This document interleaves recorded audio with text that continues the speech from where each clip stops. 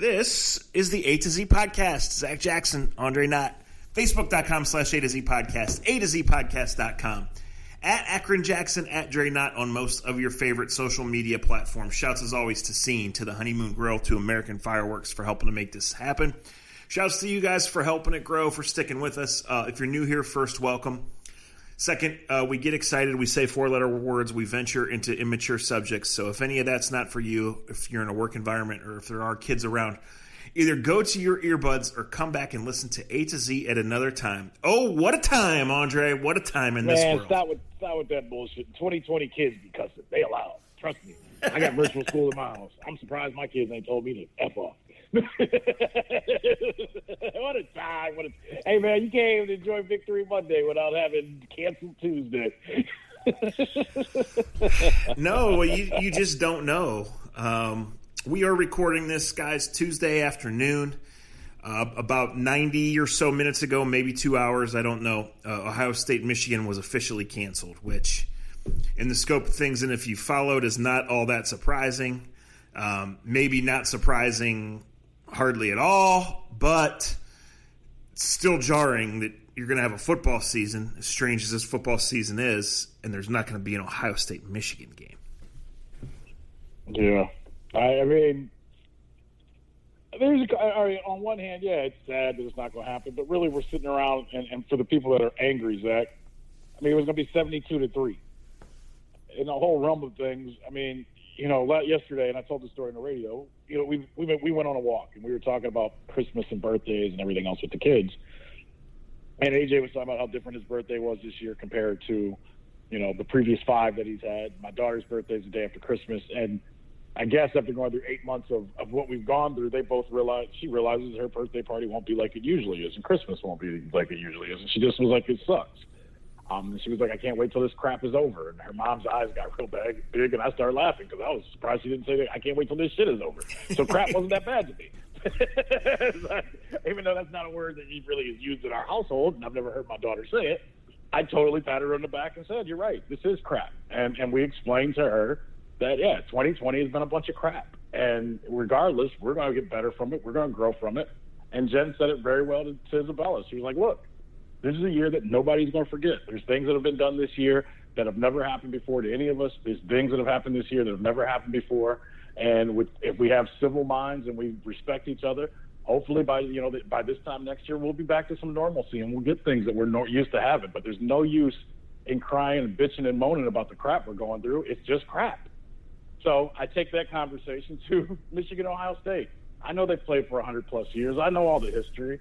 I mean, I don't know many people that love football more than I do or love rivalries more than I. But I really don't give a shit that they're not playing on Saturday. As a matter of fact, between you and I'm pretty sure we're going to see Ohio State play on Saturday.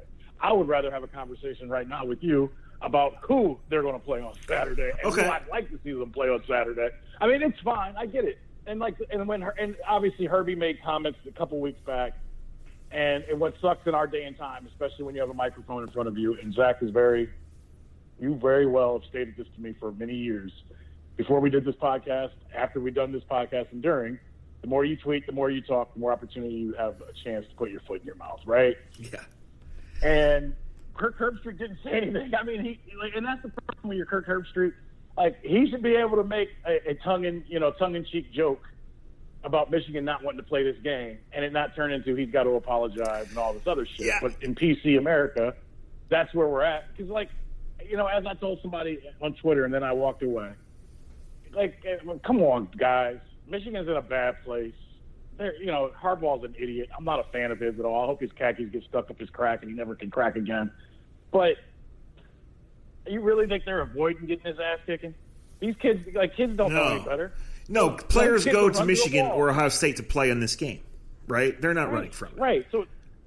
So when we start blaming and saying they're ducking Ohio State, shut up. That's stupid. That's what bothers me in these moments and times. There is no way in hell those kids in Ann Arbor got sick or fudging the numbers so they can avoid going to Columbus. That's a bullshit thought process. Don't. Yeah, no, that is. As for the Herbstreit thing, like, I was watching it live, and the shock value was minimal. Like, He didn't say anything out of ordinary. And then Reese Davis, I thought, did a great job and went to him or not out of ordinary, out of school, right? Reese Davis did a great job, went back and said, let's clarify. So I guess I understand, but, I guess he towed the line. He went an inch over the line of making an accusation, right? Yes. But he said the facts, and that's that. I just want to say two things about this game. One, a long time ago when I was young and working for the Browns, I talked to a scout who basically said, 99% of the time with Ohio State, Michigan guys, by now we know about them. By now we have our feel for them. He said, but you always turn that tape on at the end of the year because if a guy's not bringing it in that game, then you don't want him to start with. He just talked about the level that's expected there. And I can tell you, I didn't grow up an Ohio State fan. Obviously, I grew up with the rivalry and appreciating it and, remember the magical moments. But I didn't grow up involved in it, right, with parents that were alumni or being a huge fan of either side. But you waited for it, right? And as numb as I am to things, as cynical as I am about things, I can tell you the 3 or 4 Ohio State-Michigan games that I covered in person, it always felt different. It just did. Yeah. Urban Meyer taking those teams into the big house where they were the big favorites, and the guys flipping the double birds, right? And Michigan's going for 2. Hell, even going back to the year that Ohio State wasn't good when Braxton was a true freshman, and they should have won the game. Like that's what it was about, right? So it's changed in recent years because Ohio State has hit the turbos and Michigan hasn't been able to keep up. That's not an indictment on Michigan football, frankly, even though they've not been able to keep up. It's not an indictment on the history of the rivalry. It's just disappointing here, as a consumer of football. And I would spin it forward by saying this. I do want to address who they should play or what could happen. Let us keep in mind that the Big Ten was the very first ones to say that we're not going to play, we can't play this year. And we all know that changed for one reason, and that's the peer pressure that those other conferences and schools were going to get their money and the Big Ten was going to lose on theirs. So thank you. We've all been under the understanding that things are going to be different this year. The games are going to have to be scheduled on 4 days' notice, and last week Coastal and BYU hit the jackpot, and that there's going to be. Is Dustin Fox still in Myrtle Beach and throwing out I hope so. For one, I hope so. You ain't half of Akron and half of Cleveland. He's just growing out a mullet, staying down there. So throwing that out because anybody that signed up for this, kind of signed up for that. But I just cannot take. If anyone tries the high horse or second guess or whatever, first of all, Ohio State has long played by different rules than 97% of the other programs, but that's facts. Preach. Secondly, of course the Big Ten has to bend the rules to get Ohio State in the playoff, get them in the best situation. I don't know what that is. Andre, I know we want to talk about it 2 hours after we record it, maybe 2 minutes, maybe certainly 2 days, something will be resolved. Maybe this part of the conversation will be moot. But, of course, the Big Ten has to do it because it's right. There's one Big Ten team that can win the national championship, Ohio State. That doesn't mean they will. It doesn't mean that they're favored. That doesn't mean that they don't have flaws, and we don't know because they played 4 freaking games, right? But the Big Ten and college football need Ohio State in that playoff. Yes. And right now, in this time window, the last couple hours, the next couple hours, couple days, whatever they have to do to make that happen, they have to do. And there should be no bitching or no second guessing of that. Well, okay, I want to pause on something where you're at. The Big Ten needs Ohio State to play in one of the last games, so all that money can go to all the Big Ten schools. Yes, that's how it works. And that's why they're playing. Let's be honest, right? And in reality, we can go back and forth on when they started, when they didn't start. I felt like they screwed up by not starting. To me, you got to stick to your guns. Play spring football if that was really what you thought you were going to do. They got caught with their pants down. Obviously, they should have started at the right time. They got embarrassed because the SEC and everybody else was playing. Cincinnati was playing, and they're less than 2 hours from Ohio State's campus. That was embarrassing because everybody else was playing and they weren't. Now, everybody wants to blame the commissioner. I think you're an idiot for that if you really think one man has that much power. We've had that conversation on this podcast. And let's be honest, The Big Ten played football after they said they weren't going to play football. In my opinion, Zach, it wasn't for Indiana, Iowa, Illinois, Purdue, Michigan State, Michigan. Never was. No offense. It was for Ohio State to be able to be one of the top 4 teams so they could have all that money that comes from TV revenue that goes back to all those schools I just talked about. So everybody take a chill pill. No, they're not going to play Michigan, but they're going to play this weekend. And then they're going to go to Indianapolis so they can get that Big Ten Fox money. And then they're going to go somewhere and play on New Year's Eve. And hopefully they win that and they play the other one. So, I mean, this is all about money, Zach. There's no amateurism anymore. There's no – and so for fans to act out of that – and here's the one thing I got to say. A lot of us – I want to be careful how I say this. I know we all care, and I know we have our different reasons for caring. I wish we would put more emotion and time into actually giving a shit and caring about the kids that are playing this game, that are actually giving up their time, the kids that haven't seen their families and their parents and have actually tried to bubble themselves up so they can play every game they can. I feel bad for the student athletes because they've been shit on, they've been used and abused. All the athletic directors are still making their millions of dollars. All the coaches are still putting the millions of dollars in their pocket, and we're still shitting on the amateur athlete that we're all crying about won't be able to play a game in Columbus against Michigan on Saturday. No doubt. These times are strange and they're difficult, and you're right, no one cares. Everybody wants it on TV, and it being on TV is what drives the model, right? And it's why the model is ancient, because TV is pumping millions and millions and millions more than ever was before, and not much of it is getting to the athletes, right? It's going to the coaches and the administrators. I understand on multiple levels why college football games sometimes need to be scheduled 9 years in advance, and certainly 9 months in advance at minimum. However, I think we've seen that, it can be done.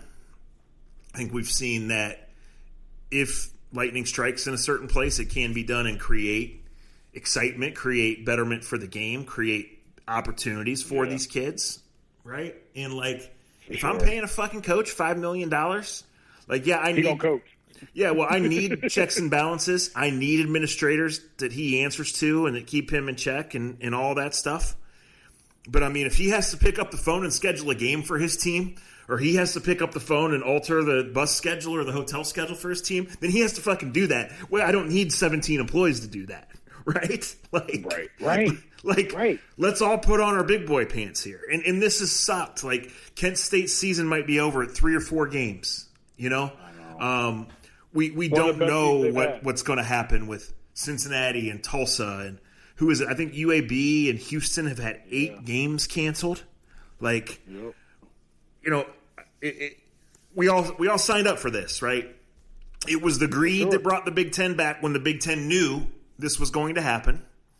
Right. And I'll just say this, everybody having access to social media all the time, regular Joes, assholes that talk on the microphone like us, coaches, administrators, the programs themselves, college and pro. Everybody having social media is not good. But if I'm Texas A&M, I'm getting on social media right now and I'm saying we'll play Ohio State anywhere on Saturday. Talk that talk. And when Ohio State says no, ooh, that's embarrassing. They can't say no. That's why they got to do it, Zach. And we got to talk it up right now. Forget playing in Indiana again. We already did that. And their quarterback's out. And their coach is very lovable. Let's keep that story what it is. They can go play. They can play OU since OU hasn't played in a month. They can play whomever. They can play. I'm going to say it now. Ohio State is bigger than the Big Ten. They've done their part for the Big Ten. They'll take care of the Big Ten. Give us a real game. Just shut down everybody. Let's go play Texas A&M. Get Texas A&M up here. Let's play them. And I think the Buckeyes would beat the crap out of them because I wasn't impressed by Texas A&M last week in the game that I watched them play. They're good, and they're a one-win team. But if BYU is willing to go across the country in 3 days to go play Coastal Carolina, why in the world can't we step outside of the box and say, you know what, college football fans, 2020 has been crap, as Isabella Marie Knott put so finely yesterday. Give us something. Give me noon, Texas A&M, and Ohio State. Yeah. That gives you great numbers. That gives you great numbers on TV. It gets all your eyes on it, and it's a great way of making another thing that I've had to tell my kids about. Hey, we got a lemon, and what do you do with lemons? You make lemonade. That's better lemonade than us watching that. Oh, wait, well, who else could we play? Minnesota, maybe? No thanks.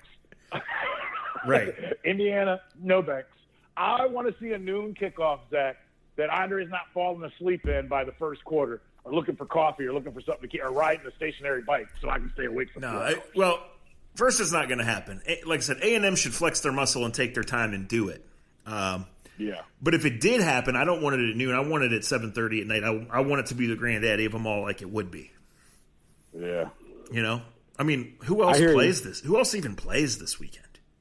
Who cares? Because it's the big right. Who cares? That's right. But the season's still going on. And we're trying. But by you saying that just said what the whole deal is. We don't care. Right. We don't care about the people. We give us this. When I was in Nashville, I heard on the radio someone say this, that college football this year is just a costume contest, right? It's not a real season. You know, it's people dressed as college football players. And there are real people, and we respect the hell out of them for the grind, especially the guys at the lower levels, especially the people that don't have Ohio State's resources and perks and all of these things. Going through this has been incredibly difficult. And frankly, I worry about the college basketball players, Dre. Campuses are empty. You know, they're there. They're not allowed to go anywhere. Like, we have all these NCAA bullshit restrictions on what their coaches and athletic departments can do for them anyway. Like, you know, that's tough. But I would love to see the game, but I'll just, like I said, here at 3 o'clock on Tuesday, I will be shocked if it ends up being anything other than Ohio State versus a lower-level Big Ten opponent. Yeah, that's most likely what's going to happen. And by the way, folks, just so you know how we really roll, it's 4 o'clock. But in Zach's world, he's still in Tennessee, and he still can't figure out Central Time and Eastern Time. I want to go back a week. We're still talking college football, and we'll get to the 9-3 team, and we'll get to Carlos Santana taking his talents and his guitar to Kansas City. And I say these things out loud so we actually get to them and don't forget. But this is something I did forget in our last podcast, and I wanted to bring this up. And you've made it known on our podcast that Texas was kind of your school growing up. You had an aunt that lived down there, and Texas was just one of your favorite schools. And I meant to text you, and then I was like, no, I'll talk about it on the podcast. And when 2 weekends ago, when Iowa State and Texas played, and obviously we have a little bit of connection to the Iowa State team, and knowing Matt, you know Matt Campbell a little bit. Just what is it like for you? Because, and I've realized this during the Brown season too, we still have some fandom in us, but our fandom has just changed because of what we've been doing since we were 20 years old. If you do the job the right way or how we were taught to do the job, it's hard to be a fan at times. So our fan moments aren't around nearly as much as they usually are. But there's still some fan in us. Usually if we got $100 or $500 on a game, that's a joke. I'm just playing. We usually want the over or the under. But you're a big Texas fan. Iowa State goes and plays them. And 10 years ago, 20 years ago, 5 years ago, if I would have said Iowa State was going to beat Texas, you would have laughed. We would have laughed at you. People would have laughed at you, right? Yeah. Just emotionally, what was it like for you to watch Iowa State and Texas and watch the Matt Campbells kick Texas's ass, and Texas has no idea where they're going coaching-wise going forward? Well, first of all, what's funny about you asking this is that my mom called me the morning of the game and asked me the exact same thing. But the truth is, me and Texas, like, when they won it in 2005, in one of the most incredible football games at any level that I've ever seen, it was like we pretty much broke up then and there. You know, it was like she was my dream girl, and she finally went out with me. And then it was just, we realized that, you know, she changed her number maybe, but we just went our separate ways. But then it just got so bad with the way that they're so entitled there. And like, I guess I had started to break up with them when they played Chris Sims over Major Applewhite, which was before 2005, obviously. Did Major Applewhite take your girlfriend like he took Ricky Williams' girlfriend? Yes.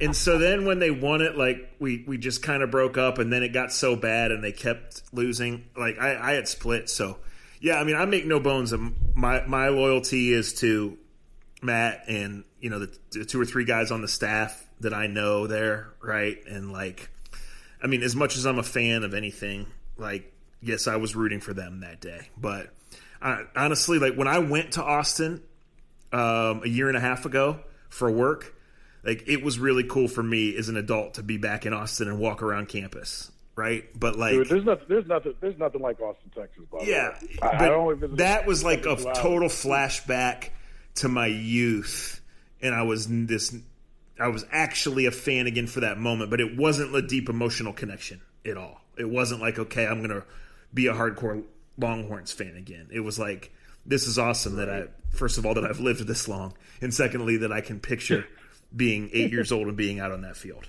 You know, like that's what it was. And because honestly, my next thought was, oh my God, this fucking traffic to get back to the hotel is going to be awful.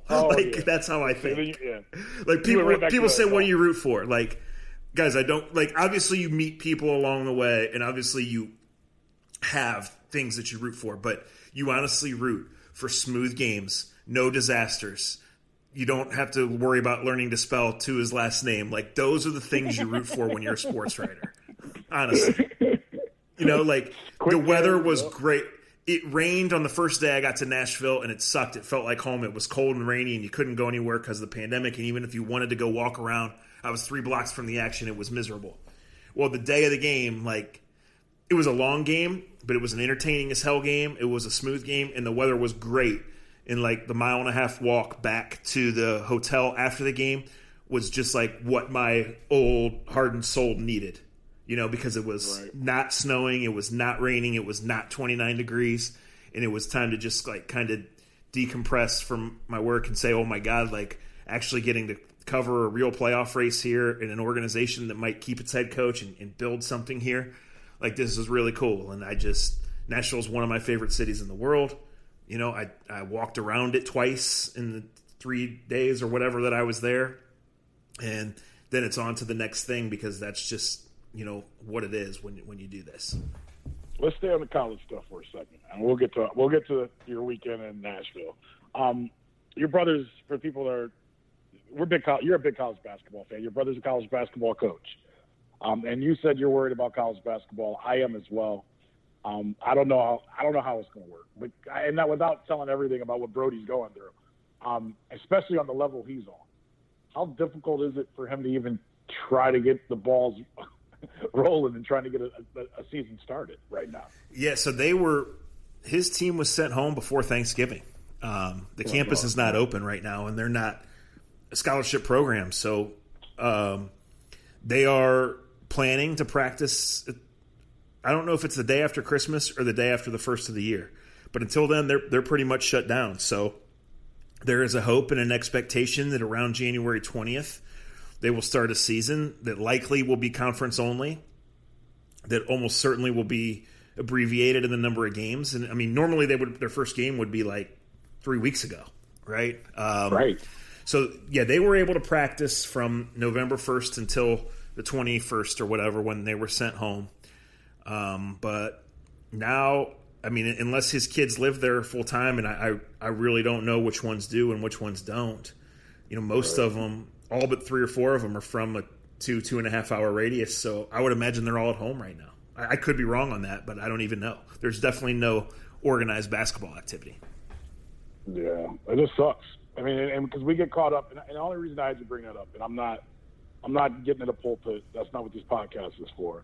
I just feel like sometimes we need, and unfortunately in this COVID-ravaged year, there's so many assholes that react with, well, it's not happening to me, and they're pissed off. And I only wanted you to tell that story because for as much venom as we're all spitting about Ohio State, Michigan not happening, and that privilege taken away from us. And I'm not saying this because your brother. I'm saying this because of all the brothers that like your brother out there, that are trying to put programs together that aren't taking fancy jets, to Hawaii for Hawaii Classics, but riding on vans and buses for the love of the game. Because that's really what this is all about. Especially when it comes to NCAA basketball, when it comes to high school sports, and a lot of kids across this country that just love the game and love the camaraderie and the coaches that love just, coaching kids and helping kids become men or women, because the female sports are going to do the same thing. I just wanted you to tell that story, to put it into connotation, just what's really going on with the majority of our kids, just not our scholarship kids that are living in their own bubble anyway. Like North Carolina basketball players live in a bubble in 2020, in 2010, and what year did Jordan leave? 1984, they were in a bubble. Yeah. Like, there's a bubble for those athletes all the time at the big schools, at the top, at the Power Fives. And look, there's not a lot of stories out there about what a Mount Union's going through, or what your brother's school is going through. And to me, they're the ones that screwed more than everything else. They're not playing trying to get to the NBA. They're playing because they just love the freaking game. They love being around each other. And I've said this a million times, and I'll continue to say it. The only thing I really miss about sports, about playing sports or being an athlete, is the camaraderie of being in the locker room. The in-between, practice moments where you're busting balls with each other, or you're telling stories with each other, sitting around the locker room or traveling to games. I remember that stuff more today at 42 years old than I do whether I made the right block or whether I hit the free throw that I was supposed to hit. And it just sucks how many kids, and there's way more kids that are going through that, Zach, than the ones that we're complaining about not having a game this weekend. Oh, no doubt about it. So yeah, these times are just hard, and the NFL's got all the money in the world, right? And they say they're going to power through. It's not the case. I mean, even on Brody's team, there's kids that need that structure, right? Half his players are either staying in the apartment that their dad pays for, frankly, or they're going home to the full family and whatever it is they do and wherever they live. But like half of them need that basketball structure, that college structure, we all need it. That coaching, that Reg fixing their car, right? Like they need that. And that half on his team is like 90% of the guys on full scholarship, right? Right. Yeah. All right, so, and you do this how you want to do this. Big weekend for the Cleveland Browns, as we all know. And I got time. I don't know how much time you got. But I'm not in a rush on this point. All right. Well, no, I'm just saying I got plenty of time to go on this podcast. I hope you do. So, and I don't know how much you want to tell or whatever else, but it's a great weekend to go to Tennessee. And we said last week that the memories we have of Titans games are crazy because all the Browns-Titans matchups since the Browns came back in '99 have all seemed to have just off-kilter things happen. You went down a couple days early. I think I was driving home Thursday night from doing my TV show on STO, and you and I started talking. And you're like, I was real excited. I think it basically started with, I was real excited to go down here. And then I drove 2 hours, and the weather was just like it was at home. And I went to this hotel room, and I haven't moved. And I laughed. How nice was it as a sports reporter to actually go to a game for a weekend? Because this is the first time you've gone on the road this season, isn't it? No, it's the third, but it's the first since mid-October. You went to Baltimore, my bad. Yeah, I went to Pittsburgh too, although that's just a there and back in the same day. Yeah, it's strange. It's always nicer to be there. It feels like a game, you watch. And honestly, my impression is, I spent 7 minutes walking on Broadway. I mean, my impression from being there is, oh my God, these receivers were wide open. Kevin Stefanski put on a clinic on Sunday, guys. Yes, like, the Browns showed up ready to play. They used 5 defensive linemen early in the game to throw Tennessee off their blocking schemes and their run game off. I love that. The Titans stubbornly kept running. They went shotgun. They knew Baker would have time to throw, and they let him get confident. And I know because I tell the truth about Baker Mayfield that some of you turn it into some personal war and everything like that. Here's one thing I know for sure about him. Like, he doesn't hide much, right? He's online all the time. He bites back at people. He's supremely confident, and his body language shows when he is and the few times that he isn't. And they let him get hot in that game. And he was both prancing around and throwing it like, we're here. And, again, keep telling you, it doesn't matter about the outside. It doesn't matter, and the good teams manage that. But the Browns made a statement to everyone on the outside that we can beat a good team, that we can do more than hand the ball to 24 and occasionally 27. And it got hairy. It shouldn't have gotten to that point. Really, there's only one real push that the Titans made, and Adam Humphries drops the ball straight up in the air, and the guy who's 3 yards behind in coverage catches it. So that ended the real threat. The Browns went down there and freaking elbow dropped the Titans, and that opens up the possibilities. I'll just say this. Well, over the last month, the Browns are the best team in the AFC North.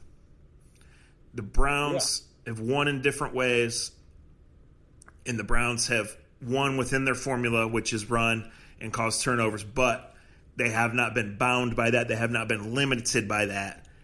And now you're allowed to look and say, okay, this is a team that is really getting good at the right time because they're clearly better than they were a month ago and certainly better than they were 2 and 3 months ago. Yeah. I want to say this the right way because everyone gets so frustrated when you say, well, they've just been beating bad teams. And there's some truth. There's truth to that. I mean, you look at the records of the teams and it's there. And I'm glad you said that about how they've been the best team in the AFC North over the last month and a half. And the Steelers, despite their record, it finally bit them last night. And I said to Rob and Dennis, two of my friends that are huge Pittsburgh fans, and I did part of it to piss them off. But like at 2 PM, I was like, I hope your offensive line is ready because that team with no nicknames, defensive line is gonna give y'all hell. And it took Rob 24 hours after he told me to fuck off after the game last night to admit this morning that I was right. That Washington's defensive line was legit. I want to go back to Kevin Stefanski, though, and the conversation, because people get pissed, and people are so I'm trying not to fight with people because I'm sick of fighting with people, but the sensitivity that we have towards the Cleveland Browns and Baker Mayfield is ridiculous. I had somebody tweet me, like, in the second quarter, way to not pick the Browns. You feel good about yourself? And I was like, yeah, I feel great. Why would I not? I didn't get paid. Like, my opinion was that. I gave my opinion. I'm right some weeks. I'm wrong some weeks. I didn't sit out there to hurt their feelings. Like, I was wrong. Big deal. A lot of people were wrong in taking Tennessee. But I want to state this. And I want to say this in a different way than I would say when they beat Cincinnati. And I would go, oh, Cincinnati sucks. Tennessee's defense, they've got basically a walk-on cornerback that Peoples-Jones ate alive, as he should have. I mean, hey, one's a 7th-round pick, one was an undrafted guy. And the 7th-round pick ate him alive, but it comes back to great coaching. Both of the coaches are very great. I think Vrabel's one of the best coaches in football. And I think Kevin Stefanski has shown us in 12 games that he has the ability to dissect what he sees and put a scheme together that he can get his players to buy into early in the week. And then he can go out and play it on Sunday. The things they did to beat Tennessee to show it was scientific in how he broke down and what he attacked. The Titans are a good team, but because they swung and missed a couple of times in the offseason, they have no pass rush.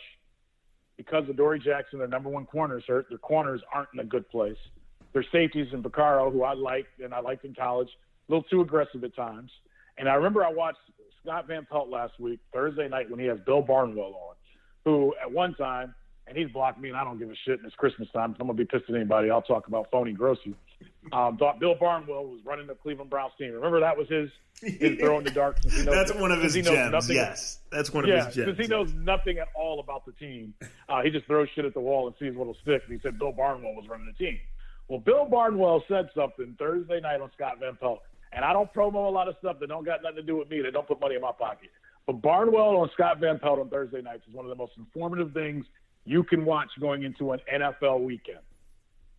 And Barnwell said, and I remember I looked it up right after because I don't know all the nerd numbers or whatever else. But Barnwell said the Browns have a legitimate chance in Tennessee because the Titans are giving up over 20 yards, or they're like the 29th or 30th team against play action. And I remember that was one of the, how you hear a lot of stuff throughout the week, but I remember going, well, if Tennessee's bad against play action and they can't get to the quarterback and the Browns already run play action, this might be the perfect matchup for the Browns. And it didn't hit me until Barnwell said that. And then I kind of looked at a couple more numbers because on the other side, the Titans were averaging 20 yards per throw with play action. And I remember thinking to myself, well, whatever team deals with the play action best will win the game.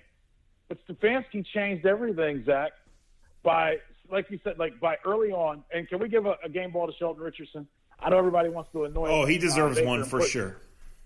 Sheldon Richardson played the game of his life. He had the two biggest plays in the game, in my opinion. And stripping Henry early, getting penetration early. He got penetration all game. He earned his money. And I know Sheldon likes to talk. I like his personality. I know some don't. Sheldon, talk your talk this week. But I'll just say this about Stefanski. I'll get out of the way. I know it's long-winded. I love that on Sundays now, whether the Browns win or lose, I got a pretty good feeling that the coach of the Browns has looked at the tape and has a pretty good idea of how his team needs to attack that other team. And if Baker Mayfield can't grow in confidence with that guy calling his plays, I don't know how else he's going to be successful. Yeah, because the kid, he threw the ball the right way. He made the right decisions. And if he can't trust that Stefanski puts him in the right thing and to just roll it with Stefanski has, he won't be successful in the NFL. No. Because Stefanski's going to give him a great chance to be a great quarterback. It's the perfect marriage, right? Yeah.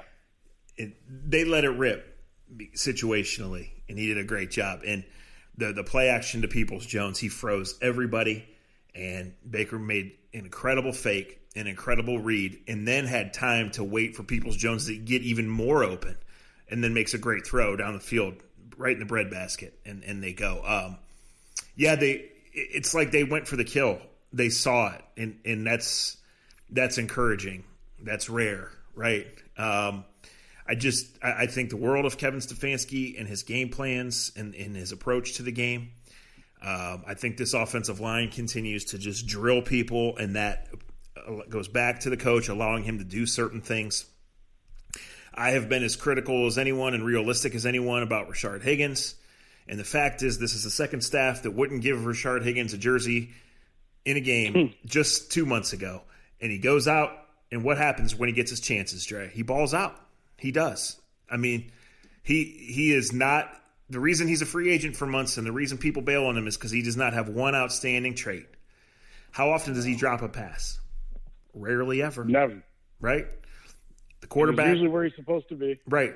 Whether it's by design or by freelance or by emergency, quarterback trusts where he's going to be and that it's almost always going to be caught. So, they played really well, and that obviously kind of opens the door to, okay, as it stands right now, and there's 1,000 different scenarios.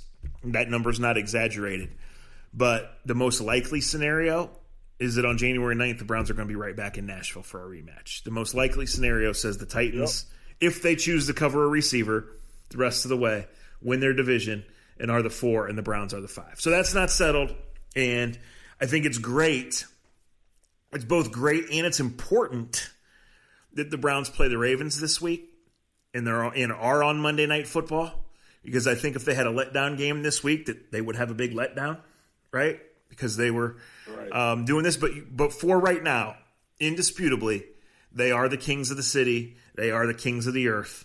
And as long as they can ride that, then just enjoy it, because that there is so little that you can nitpick from that game, and you can't do anything but applaud the coach on down for how they planned to attack the Titans and how they just ripped their freaking throats out right away. Yeah, they did. And you know what? I kind of want to see a rematch, because I think Vrabel is a very good coach. Vrabel's team didn't quit. They didn't roll over. And I know that, look, it's the NFL. You shouldn't do that anyway, right? But they didn't quit. And I think they walk away from that game saying they want another piece of the Cleveland Browns. And they just might get it on January 10th. And I hope they do. Because then that, to me, would take the next step of, okay, how great are you, Kevin Stefanski? What do you have in your pocket to go against a guy that now is mad at you? Hey, let me hold that thought right there. I want to say this about Vrabel and the Titans. This is the time last year that they got hot, and they rode it all the way to the AFC Championship game, right? Yep.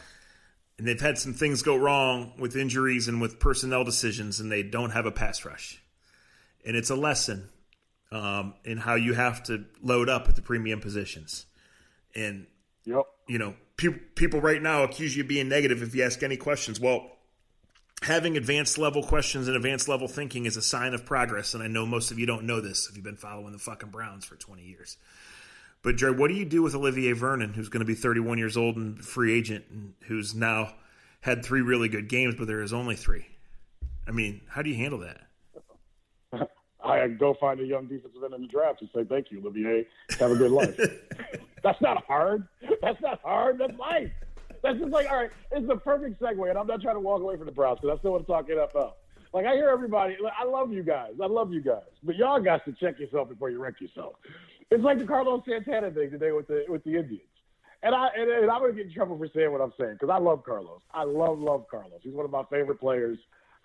He's a cool ass dude. I can text him right now and tell him my wife's company has a kid that would love to put a smile on his face. He would pick up his phone in broken English and do it right now because that's Carlos Santana. But all baseball season long, all I heard were fans and scouts tell me that they think his swing was getting long and he was finally showing his age, blah, blah, blah, blah, blah. If you pay attention, read the tea leaves, you knew he wasn't coming back to the Indians. Like, it was pretty set in stone he wasn't coming back. But the minute he signs, he's a little bit older. I know he's been with the team for 10 years, and that's great. And look, and all of our stories would be so much better if the storybook story in every sport was a guy's drafted by a team and plays his whole career with his team. And this is why we keep going back and why we're having these conversations about Baker Mayfield and is he average, is he great? Because we all want to get to nostalgia and we want to have the Bernie Kosars in our lives and we want to have these guys that played with the team forever. That don't happen no more, people. Like, you look at you wrote about the 0-16 Browns, which was not that long ago. And how many players are still left from that season? 3 years ago today, John Dorsey got hired. Right. Yeah. Right. Well, my point is this changes quick, people. This is not a long-love relationship. It is in and out. Thank you, ma'am. Call you at 2 a.m. Maybe we'll do another booty call again. So, Olivier, thank you. It's been a good booty call. We'll see you. We're going to find somebody else to fill that spot. That's how it works. It doesn't feel good, but it's how it works. I mean, I look at the Indians roster from 16-17. There's like 4 or 5 guys left from it. It's how it works. And I know we don't all like it, but money's involved. But you know what it all is? A little bit like we talked about Ohio State, Michigan. It's a business. It is a business. And these teams are going to find ways. And let's be honest. And I don't want to put Vernon down right now because you said it so nicely. He's been hit or miss for me. And I can do hit or miss for probably $1.5 million with some kid I could draft some kid. Well, I see, but that's why I asked because I don't think you can. I mean, this is pro sports, right? Like, you've got to have pass rushers, and no doubt. Like, has he played to $13 million a year? No, but when he does have that one big game, is he worth more than that? Yes. No. Is he more than that? That's a good question. I mean, going back 6-8 weeks ago, we said, okay, assuming Dwayne Haskins never makes it, or certainly doesn't look like he's ever going to be in the Washington football team's plans anymore, right? Was it really that awful of a pick, given the importance of the position? No, yeah. We did talk about that. That was a good point. What positions do you have to win? You have to have a quarterback first and foremost. You have to have almost always you have to have that number one wide receiver. And those guys take different forms, right? But you definitely have to have a stable of pass rushers, and you have to have one knockout corner with a lot of decent guys around him. If you only have you can get by with volume of bodies in the secondary if you've got some position versatility guys, especially the kind of the way as the game is going. But you have to have 5 NFL level corners. And the only way you can get away with less than that is if you have that one knockout A-plus guy. I mean, it's just so hard to find pass rushers and cover guys, and they play together and lean on each other so much. I mean, Miles was gassed the other day, right, Trey? Like, all of a sudden, where is he, right? And there was a couple times he got held, and there was one time he came in and hit Tannehill's arm. So the one sack is huge. But, that guy has changed games, and that guy has changed the Browns season and maybe the trajectory of the franchise, right? Olivier Vernon plays every snap the other day when the Browns needed him. Sheldon Richardson, going to be 30 next year, due to make $12 million. What do you do with him? Because when you get the A game of Sheldon Richardson the other day, the other offense is going, fuck, I don't know. What are we supposed to do there? Right. We got to put 2 guys on him to get our simple power play going. Like, it's we'll see. I mean, well, that's why I want to see a rematch, though, because I want to. You know what? Like Tennessee, and it's funny, Tennessee, and this is the part of winning that's fun.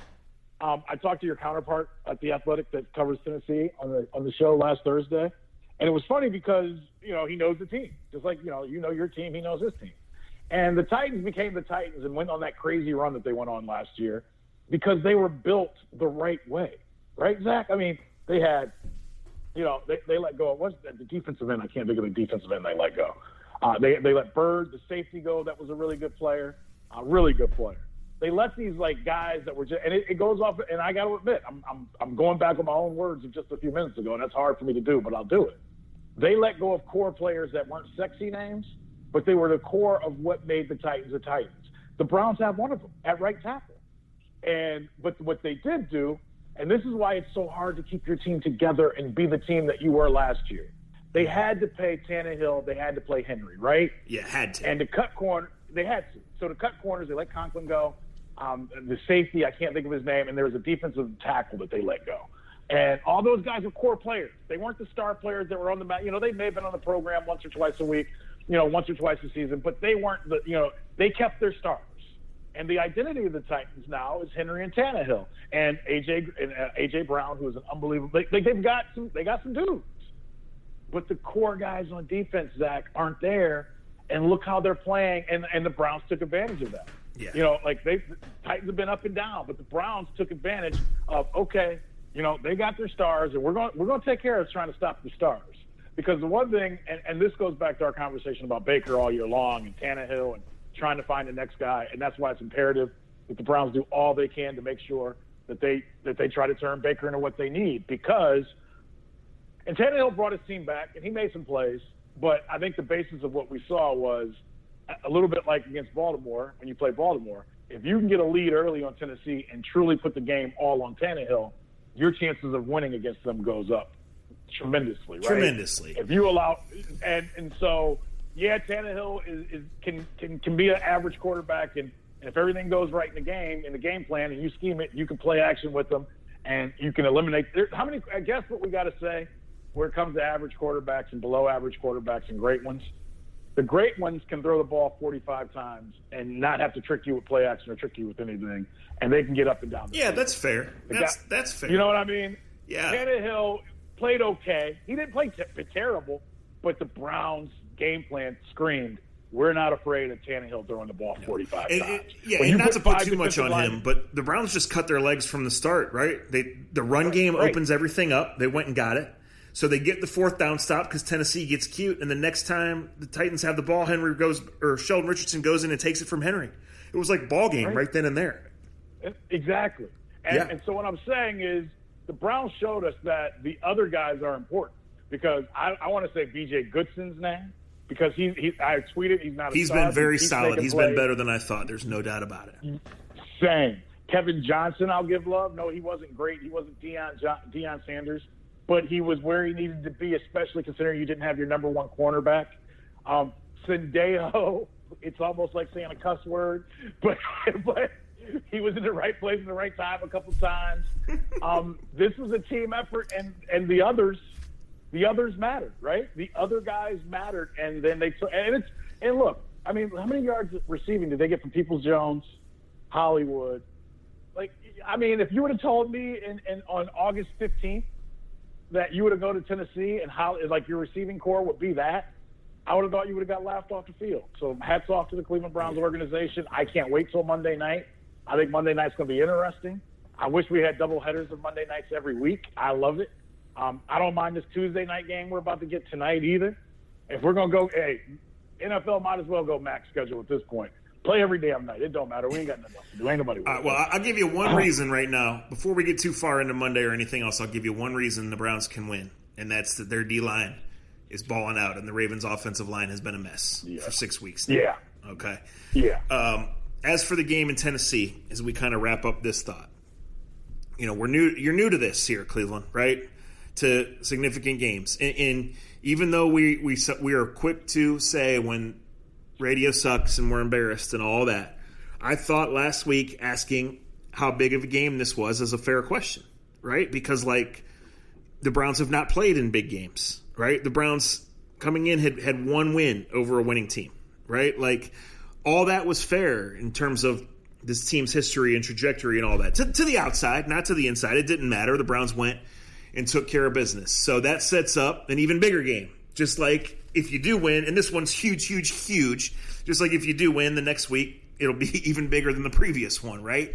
But what I'm trying to say is we don't know yet what kind of launching pad that will be for the Browns or for Rashard Higgins or for DPJ or for Taki, right? Or for Kevin Johnson, who I agree played a great game. The list goes on and on and on and on. We don't yet know what it means if the Browns and Titans have to play again and again. It's a likelihood.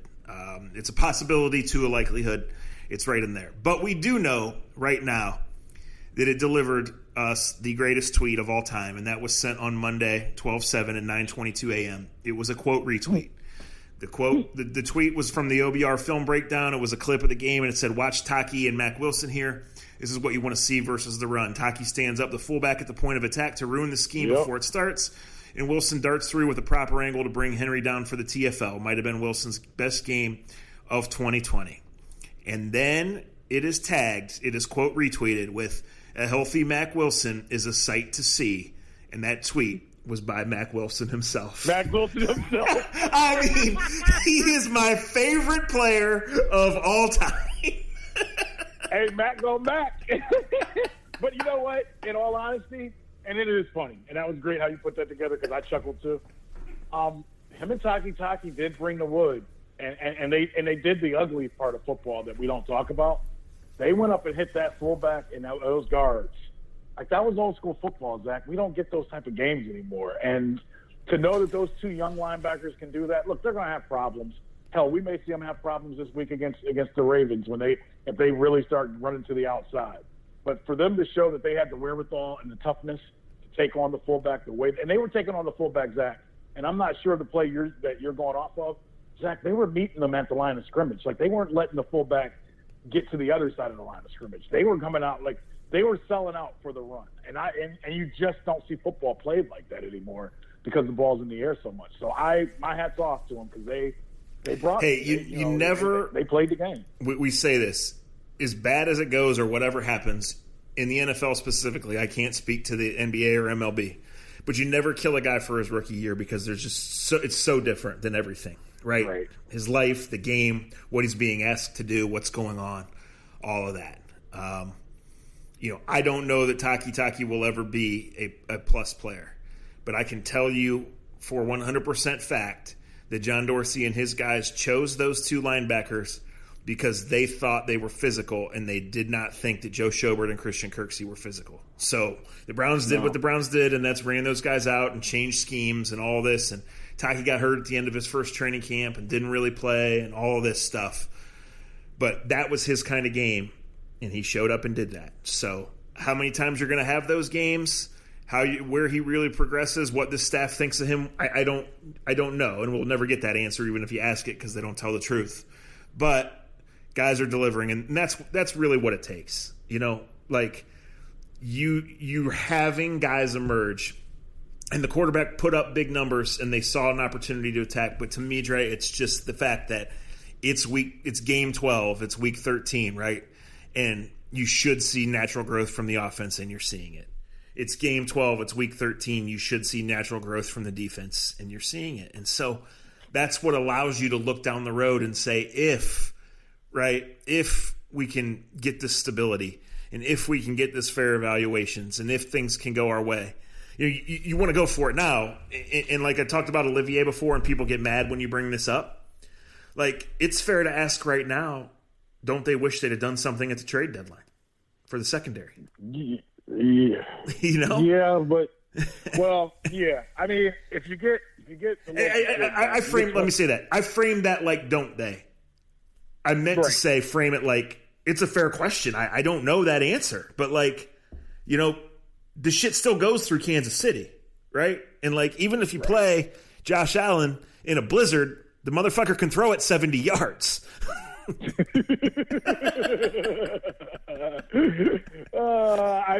mean, and that's the other thing. And I get the excitement of yesterday and just this town. We just haven't had this. So I'm not, I was close to tweeting out, act like you've been there before, but we haven't. So, well, right. And I heard people saying, well, they can win the Super Bowl now. And I'm like, would y'all chill out? Let's enjoy the moment. Let's enjoy Monday night. I don't know how it's going to look. I'll be honest. I'm a little down because I would prefer. This is the Monday night that you guys deserve. Northeast Ohio deserves to have a sold-out stadium, and they deserve for Zach and I to do a podcast Tuesday afternoon, and me playing an Adele song and us atoning for the one where the Myles Garrett jersey got ripped because it was against Baltimore and the ball got returned and he was crying, and it showed you the bottom of the pit of what the Cleveland Browns organization was. And now you make this whole turn. Like, I'm being honest. Like, I want to start a podcast next week and saying, look what happened then to where we're at now. And it's been an amazing turn, and we're not going to be able to enjoy it. I mean, with the rules and regulations, bars aren't going to be able to stay open until halftime around Cleveland. But that's 2020. They've got the right coach to deal with this because the discipline it takes right now to get your guys to follow all the regulations, all the. I was talking to Rob and Dennis, two of my Steeler friends, and I kind of said to them last night, I was like, do you guys think, and they're huge Steeler fans, they get the game, and I was like, do you guys think that, I go, how important is the number one seed to the Steelers in their opinion? And Rob instantly was like, dude, he goes, I think we can beat Kansas City, but he was like, I'd rather be at home and have that bye week. He goes, with no crowds, he goes, I feel like the Steelers could go to Kansas City and possibly win. Now that's a fan saying that. He goes, but the big thing about the number one seed is, he goes, we need it because we're so banged up. And I didn't thought of it that way because it's a little bit different than it usually has been. That number one seed is important for one reason in a season where there's no fans, to get the bye week. Yeah. No, as I was writing this morning on the playoffs on how, like, barring something crazy, you can look at the Browns are going to play the Titans, the Colts, or the Bills, right? Well, if the Bills can handle business this week against the Steelers, I mean, yes, Browns fans will cheer that, because it potentially could mean that the slim division chances are open. However, that advances the Bills to a possibility to where their Week 17 might not mean anything to them. So it's little games within the game. Like, of those three, you absolutely want to play the Colts. And you might think I'm crazy because you just beat the shit out of the Titans, right? But I think, Dre, you've done a pretty good job of explaining how no one's calling it a fluke. It wasn't. It was an ass-kicking domination about how it could be completely different in 4 weeks. But again, you don't know that, and you don't control that. So you just have to go play. And for the Browns, like, they got this Monday night game because of Lamar Jackson. Guys, let's just be honest, right? But as it's turned out, the Browns are playing their best ball in 30 years, and they're at home. And there's the pandemic, and there's all the things you can't mention, and the Ravens have been through this. What more could you ask for than a chance to knock out Lamar Jackson and the Ravens? Right? On your home turf. What more could you ask for than the national TV spotlight for the best team that you've had, for Myles Garrett, for Nick Chubb, for all these guys, to put it all together out there? And, every fan on Twitter gave Baker Mayfield a 10-year, $567 million deal last Sunday at 4 o'clock. Well, this is the pressure defense that eats him up. So we'll see. He can answer a lot of questions. He can make himself, no hyperbole, a lot of money. So my last thought here would be, and we can play this game if you want, or we can get out of here, would be congrats to all of you who have stuck it out and who have waited for a game like this in a December like this. And congrats to those of you who's still number one rival with the Browns in a playoff race and the division door not being totally closed is the media. Yeah, that's a good way of putting it. Congrats to those that are still fighting the media. I mean, I get it. The one guy is a piece of shit, but he is who he is. Why would you let that take away from your anger? Control. I feel like this year I've had so many conversations with my kids that play into this. Control what you control. Control what you can control. Who cares what the media says? Most of them, for the most part, really do try their damnedest to do a good job. It can't help some. In any other job, half of y'all work with people that are half-assed at their job and don't deserve their job or don't know how to do it. So whose fault really is it if you're consuming media that you think is trash. Yeah, I mean, like, the thing about Twitter is there's a button called follow and unfollow, right? Right. And it doesn't do us any good to continue to do this. I'll just say one more. I mean, I can go 10 or 15 more if you can, Dre. I don't know what you have or don't. Time, man. Okay. Making lemonade out of these. So I heard something today as I was driving, and it sparked me. We haven't played congrats in a while. We haven't, right? No. So, congrats to you guys who spent this. I heard the Tyson fight has grossed $80 million. That's a congrats. You know, I'm glad you brought that up. I'm glad you did. Thank you. Good job. Because I didn't like the idea, and it was a joke at first to even think about it. My son knows that I'm into an hour in the podcast, so he brought me some. He brought me some gummies. That's a good son. I love you, man. He wants me to keep eating, and he knows if I eat the gummies, he gets to eat the gummies. Zach, I was mad about this whole Tyson Roy Jones fight because that was our era when they fought when we were growing up. But I gotta say, I didn't spend the $50, but I did see it. It actually was cool to have an exhibition of it and to see and what ended up happening. It ended up being entertaining, I guess. Would it be entertaining, Zach, in a non-pandemic year? I don't know. But you and I we've wasted way more than $50 for entertainment in our life and not gotten the joy and laughs I got out of watching that. See that it was a hard no for me. But I get it. And I guess I didn't finish there, but I guess I had a double congrat rather than congrats. I can go with you with congrats on that one because you know what the congrat is? Congrat to boxing. When in 2020, Mike Tyson, who else could do that right now? If Floyd fought again, he couldn't do that. Well, Floyd's going to fight that guy now. Yeah, but that's not box. See that you're going to get me so mad and angry, like old man. Okay.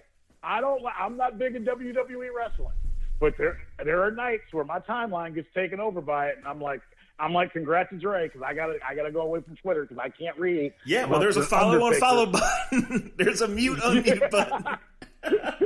But that's what it was, though. It was WWE entertainment, Zach, more than anything else, and I don't know why. Yeah, and I don't know why.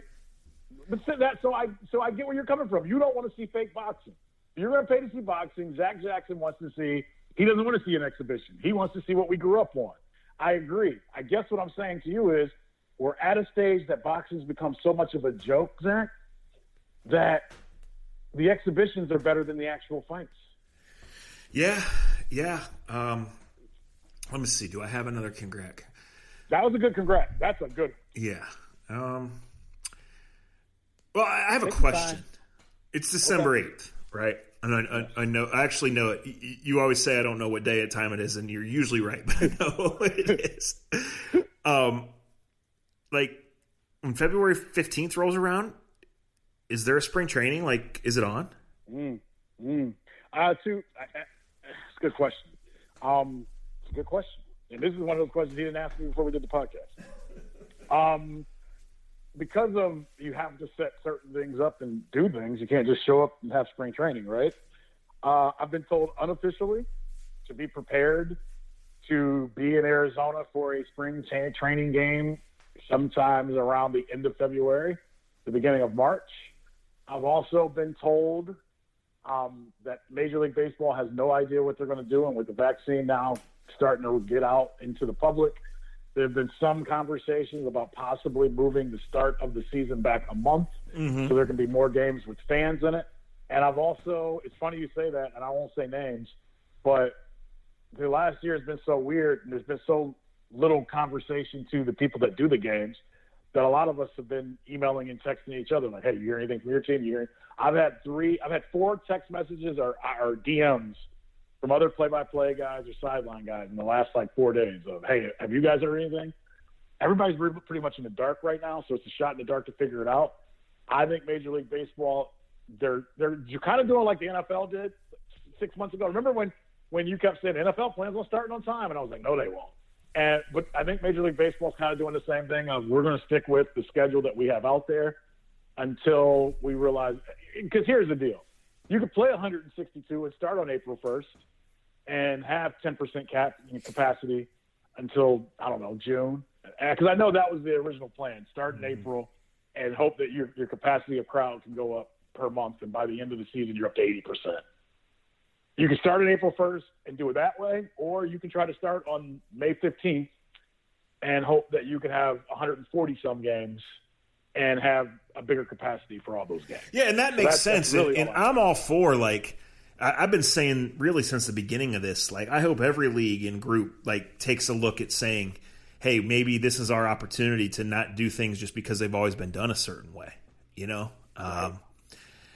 The NBA, like, the stories are all negative, right? You couldn't pay me to actually dive into it, but I know there's some sort of Kyrie LeBron beef. There's James Harden not showing up for camp. There's LeBron bitching about the season starting, which he's right about. Well, we knew that. He didn't bitch all the way. He gets it. I mean, they got to make their money. Well, how you make the money is playing as many games as you can play. It's just where it's at. Let me give you the Kyrie LeBron one, because this one was good. And let's take away our own emotions to it. Kyrie basically went on Kevin Durant's podcast, and you know how Kyrie works. Kyrie is – I'm not going to call him names. But Kyrie basically, he said, I'm finally on the team. I don't got to have to worry about taking the last shot of the game. I don't got to worry. I play with somebody that I trust to take the last shot of the game. So that got back to – and I mean, hey, to be honest, the NBA is losing. You want to do a congrats? Congrats to us as consumers. Congrats to Richard Jefferson, Channing Frye, LeBron James, Kevin Durant, and Kyrie, because look, they got they got us in December talking about what they've said on their own podcast. Yeah. So Richard Jefferson basically went back to LeBron and was like, "How'd you feel about that?" And LeBron, I thought, was genuine as he's going to be with the microphone in front of him and the millions of people hearing it, and saying, you know what, I tried my best to try to make Kyrie into an MVP. I'm hurt because as much as I tried to make him and turn him into a better player and get him the endorsements and everything he wanted, we just never saw eye to eye, but we won a championship out of it. And he kind of shrugged his shoulders. He could have thrown – I'm going to text you what I want to say because if I say it. Well, let me say this. I did catch the tail end of his segment on this. Like, we're past the point of LeBron, having to respond to everything, right? He's out there, and this is what he is, and we know and we appreciate in many ways that he's not afraid to put his feelings out there about certain things, right? But, like, this was his opportunity to and LeBron is a street smart dude, right? To just decimate Kyrie and say, rather than saying, I heard it and this is how I respond, rather than say, I just won a championship 2 months ago, and the NBA said we got to start again in a week. And, like, I've won this many championships, and my whole focus at the end of my career here is winning more championships. So to this guy who hasn't won one since he was with me and has done nothing but soil his name and embarrass himself over and over again, I'm not really going to concern myself with what that guy says about anything, because he's just going to say something stupid the next day. That's how he absolutely should have responded to that. Actually, Kyrie's not going to say anything tomorrow. Didn't you read his... You're right, but you know what? That's what he should say. But why do any of these guys say it? Like, why do LeBron don't have to say anything ever again? Well, I guess what I'm trying to say is there's a situation every month where LeBron has to give a political answer because he's LeBron, right? Politically correct answer, not talking about LeBron's politics, because I know some of you guys still worry about that shit. But, like, this was the opportunity where he didn't have to do that. So I guess maybe he's not programmed to just say no comment, but he could have decimated Kyrie, and I think it's a blown opportunity. He could have. Yes. But I just texted you why he didn't. Read your phone. I'll just text you why he didn't. And that's – look, he should have said no comment. But, as you know, the politics of – it's different when it's your peers. Right, Zach? Like, a lot of people can talk about you, and you're really good at ignoring it, and you say, I drag you into it. It's fine. But if somebody – the only people that can get emotions out of you are the people that have your heart some way or another, whether you hate or love someone. That's true. Sure, I'm totally speaking for someone else here. There's no doubt about it. Yes. Right. And what I text you is what really is going on. And he knows it, and that's why he's playing political, Zach. And I don't do this on the podcast very, very often. But there is a reason why LeBron Ramon James from Akron, Ohio is playing this politically. And he knows if I say too much or if I get into a tit for tat All I need is Kyrie to put that out there, and that's a whole other headache I don't want to work with. Yeah. So I was hurt. Kyrie was my guy. I tried my best to get him an MVP and to get him a championship. It just didn't work out. Good luck. Well, I mean, for the NBA in general, and it's a star-driven league, like, to get back to congrats, like, there's no such thing as bad PR. Nobody would be – no. I mean, is anybody in town talking about Cavs training camp? No. I barely know their team. And I don't mean that in a bad way. All right, let's do this right now. Put your phone down. All right. Okay. 2020-2021 Cavaliers. We got to name them. You go first, one at a time. Larry Nance Jr. Colin Sexton. Andre Drummond. Dylan Windler. Oh, you cheat. No, I only know me and Dylan have a mutual friend. It's the only reason I know that. I know. I'm going to say, how did you remember him? Kevin Love. Did you say Kevin Love? Sorry. It faded out. Kevin Love. Okay. Kevin Love. Darius Garland. Okay. This is where it's going to get tricky, people. I can't even think of my boy's name, but I know him. He's been on the team. He's been on the team forever, and he's terrible. It's a three spot.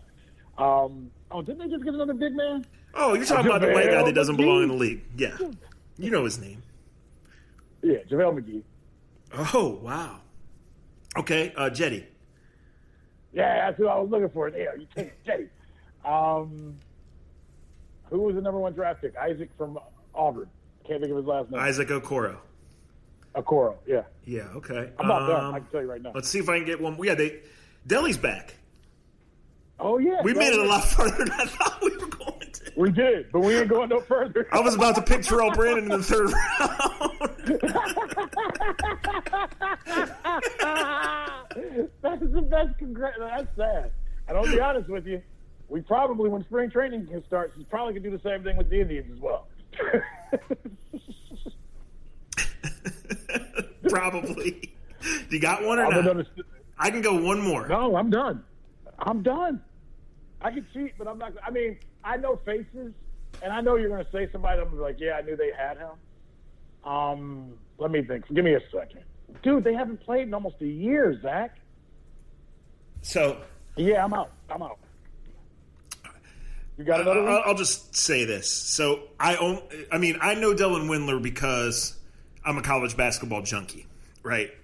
But I only know him in this context because we have a mutual friend in the sports business who, like, kind of through the process had reached out to me and said, basically, Dylan thinks that one of these three teams is going to draft him. Do you have anything to do with the Cavs? And I was like, no, not anymore. And so his rookie year last year, he didn't end up playing, but he came out with Larry Nance Jr. and a couple of other players to Browns practice. And, people know Larry Nance Jr. around here, and he's embraced that. He's been a great ambassador, right? So I don't want to say a big deal because none of those guys were the star like that OBJ was or Miles was, right? But Dylan was just kind of standing to the side. And so I went up and talked to him and said, hey, so I know you because of so-and-so. And he was like, yeah, like he didn't expect that anybody in freaking training camp knew that he was first, even though he was a first-round pick, right?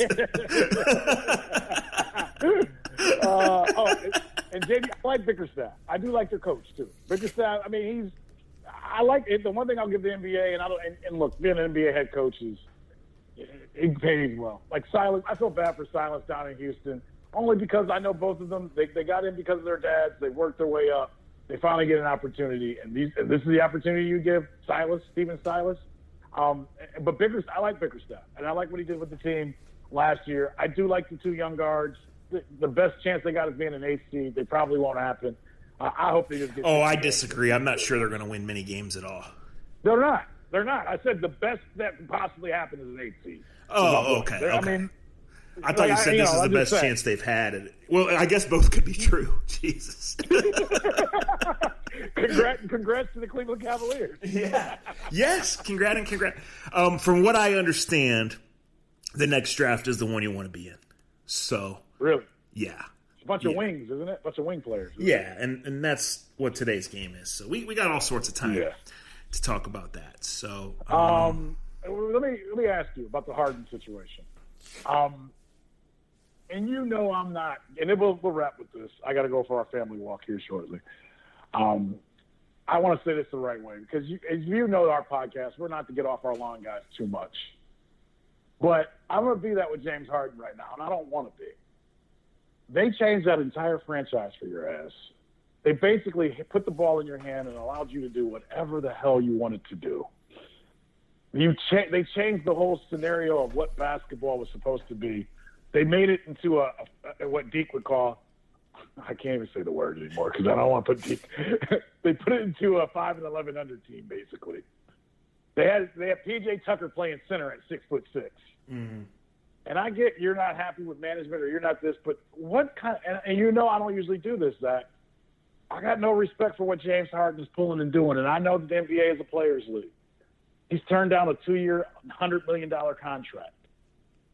And now he's not showing up to camp. And he's at some point in time, man, enough's enough. It is. Can be an ass, like you said about LeBron perfectly. About once a month, he politically has to step into something and say it the right way or do the right way. And we know LeBron is not perfect. LeBron does what he has to do too. But for the most part, for 18 years, that kid has said and done it the right way, even when we both know he's full of shit. But what's happening in Houston right now, that's a joke, man. That's a mockery to what professionalism is. Show up, be a real person. They've traded any and everything. I mean, what else could have Houston done for James Harden over the last 4 seasons, yes. Zach? Hey, star-driven league, and these guys only have so much time, right? And they have this window. They've earned the power. But to that organization that pays you millions and millions and has allowed you to become that, you have a responsibility of not only professionalism, because that's the baseline, but leadership, right? And it's pathetic. I mean, we fought about this with J.R. Smith a few years ago in the Cavs. Yeah. And I was right. But and they replaced him with Dylan Windler. That was your win on the day. By the way, the other thing we did not discuss, and we can roll on this, LeBron signed that contract, leaving it open to be teammates or to oppose Bronny James. Can LeBron put any more pressure on that kid, by the way? You named him after yourself. And now all of a sudden you're like, I'm going to sign this contract, take this money. And now at the end of it, you should be ready to come play with Daddy. From what I understand, projections of Junior making the NBA are a little ambitious. But he's only a sophomore in high school, so right. We'll see. But yeah, you're right. I mean, he chose this. But if you own the Cleveland Cavaliers and you got the 20th pick in the draft and LeBron's a free agent and your team ain't been worth a crap, and even if you are Dan Gilbert, you all don't like each other, you may draft Bronny just to get 2 more years with LeBron, even at 40. What a world. What a world. You can't even go. I know it's crazy and it's ridiculous and I wouldn't buy into it, but you know what? If they had it, I would be at Quicken Loans, Rocket Mortgage, Fuel, History, whatever they call it, the Gund Arena that day to see that happen. All right. We're going to close on this story. So, my lovely girlfriend, Mindy, one of the best and bravest humans on the planet. She sometimes asks why I don't talk about her or us on social media or on the podcast. This is a big moment, people. And it's because it's none of anybody else's fucking business. And frankly, I've had unpleasant experiences with people I don't know, either getting involved in my personal life or frankly threatening my family over stuff on Twitter. I'm not going to cry about it. This is reality. So I just choose to go along. And Dre says I live in my mom's basement, and we roll with it. It's a shtick, right? Podcasts are new, but sometimes you take an old school radio bit and you ride it till you can't ride it anymore. So for sure. Again, she's wonderful and helps me. Dre's not exaggerating when he says that I don't know what day or time it is, or I'm not available at certain times because I'm not qualified to be an adult, and he's exactly right on those. She helps me along this adulthood process here as I get ready to celebrate my 42nd Christmas on this earth. So she has a couple of boys. They're 11 and 9. I think I'll get in trouble if I screw that up. And they're sports nerds like us and like you guys, and they're great, and that's my bonding with them, right, is I throw out obscure facts and trivia, and they eat it up, right? And we talk about fantasy football, and we build DraftKings teams for obscure games that only I'm watching. And, like when we were doing the card thing early in the pandemic, like I just found these cards in storage at my parents' house and just gave them to them, and they think it's great, right? So about a week ago, and I haven't even told this to Dre. So the older one says, hey, I want to show you these cards that I got. And I don't even remember who the other two guys were. I want to say, one of them was like a notable player, and I know nothing about the card business. I understand the card business is coming back, Dre, but I don't know anything about it. And it was like a notable player. It was a fancy looking card. I don't think it was really worth anything because he had allowed it to get kind of dog-eared, but it was cool. And the other one was like some player that I didn't know. And that doesn't mean this player is not any good. But the third one was this Tyler Naquin card from minor leagues, like a year Tyler Naquin had been drafted or traded for or whatever. And so he says, do you think that if I sent this to the Indians that Tyler Naquin would sign it? And I said, okay. I said, yes. I said, no, I don't know Tyler Naquin, and I don't know if he will, but here's what you do. You make a self-addressed envelope, you put it in, and you write a real nice, polite letter, and you say, my name is so-and-so, and I'm a fan, and I would appreciate if you would do this. And I said, and it'd probably be many months from now, but there's at least a chance. And I said, you have to be willing to lose the card. You make sure you put your return address on there, but you give it a shot. And so for like an 11-year-old, this is a great project, right? And B, It's like an awesome thing. Like he's going through letter writing skills, and he's like excited because he worships these guys, all of them, right? Right. So he goes about and he does it, and he asks me and his mom how he should word the letter and how he should do this. And the letter's sitting on the counter for a couple days. He looks up the Indians' address on his iPad, and he's ready to go. So he comes home from school last week, and he goes out and he's like, I need to mail this. And I said, hey, buddy, I said, I know you want to, but I said, not a big deal. Nobody will be back at the Indians building until the end of January at the latest. So I said, whatever. Well, he runs out and throws it in the mailbox and puts up the flag. And 15 minutes later, we see the mail truck come away. Well, 15 minutes after that, I get on Twitter and I see Indians non-tender Tyler Naquin. Well, buddy, welcome to your lifetime of disappointment as a sports fan. But he is pretty pumped about the Browns. Yesterday, he was wearing a Mike Bibby jersey to school from Sacramento Kings. I mean, I was going to say Arizona Wildcats or Sacramento Kings. I mean, Bibby's high school class in '96, so that's a pretty old jersey. Right. Yeah. So I just wanted to tell that story because I thought it was pretty funny, and I hadn't told you that either. Yeah, that's a good one. And I got to finish it off with, Zach, in typical fashion, he could have just texted me, and I would have texted Tyler, and he could have had this picture signed already.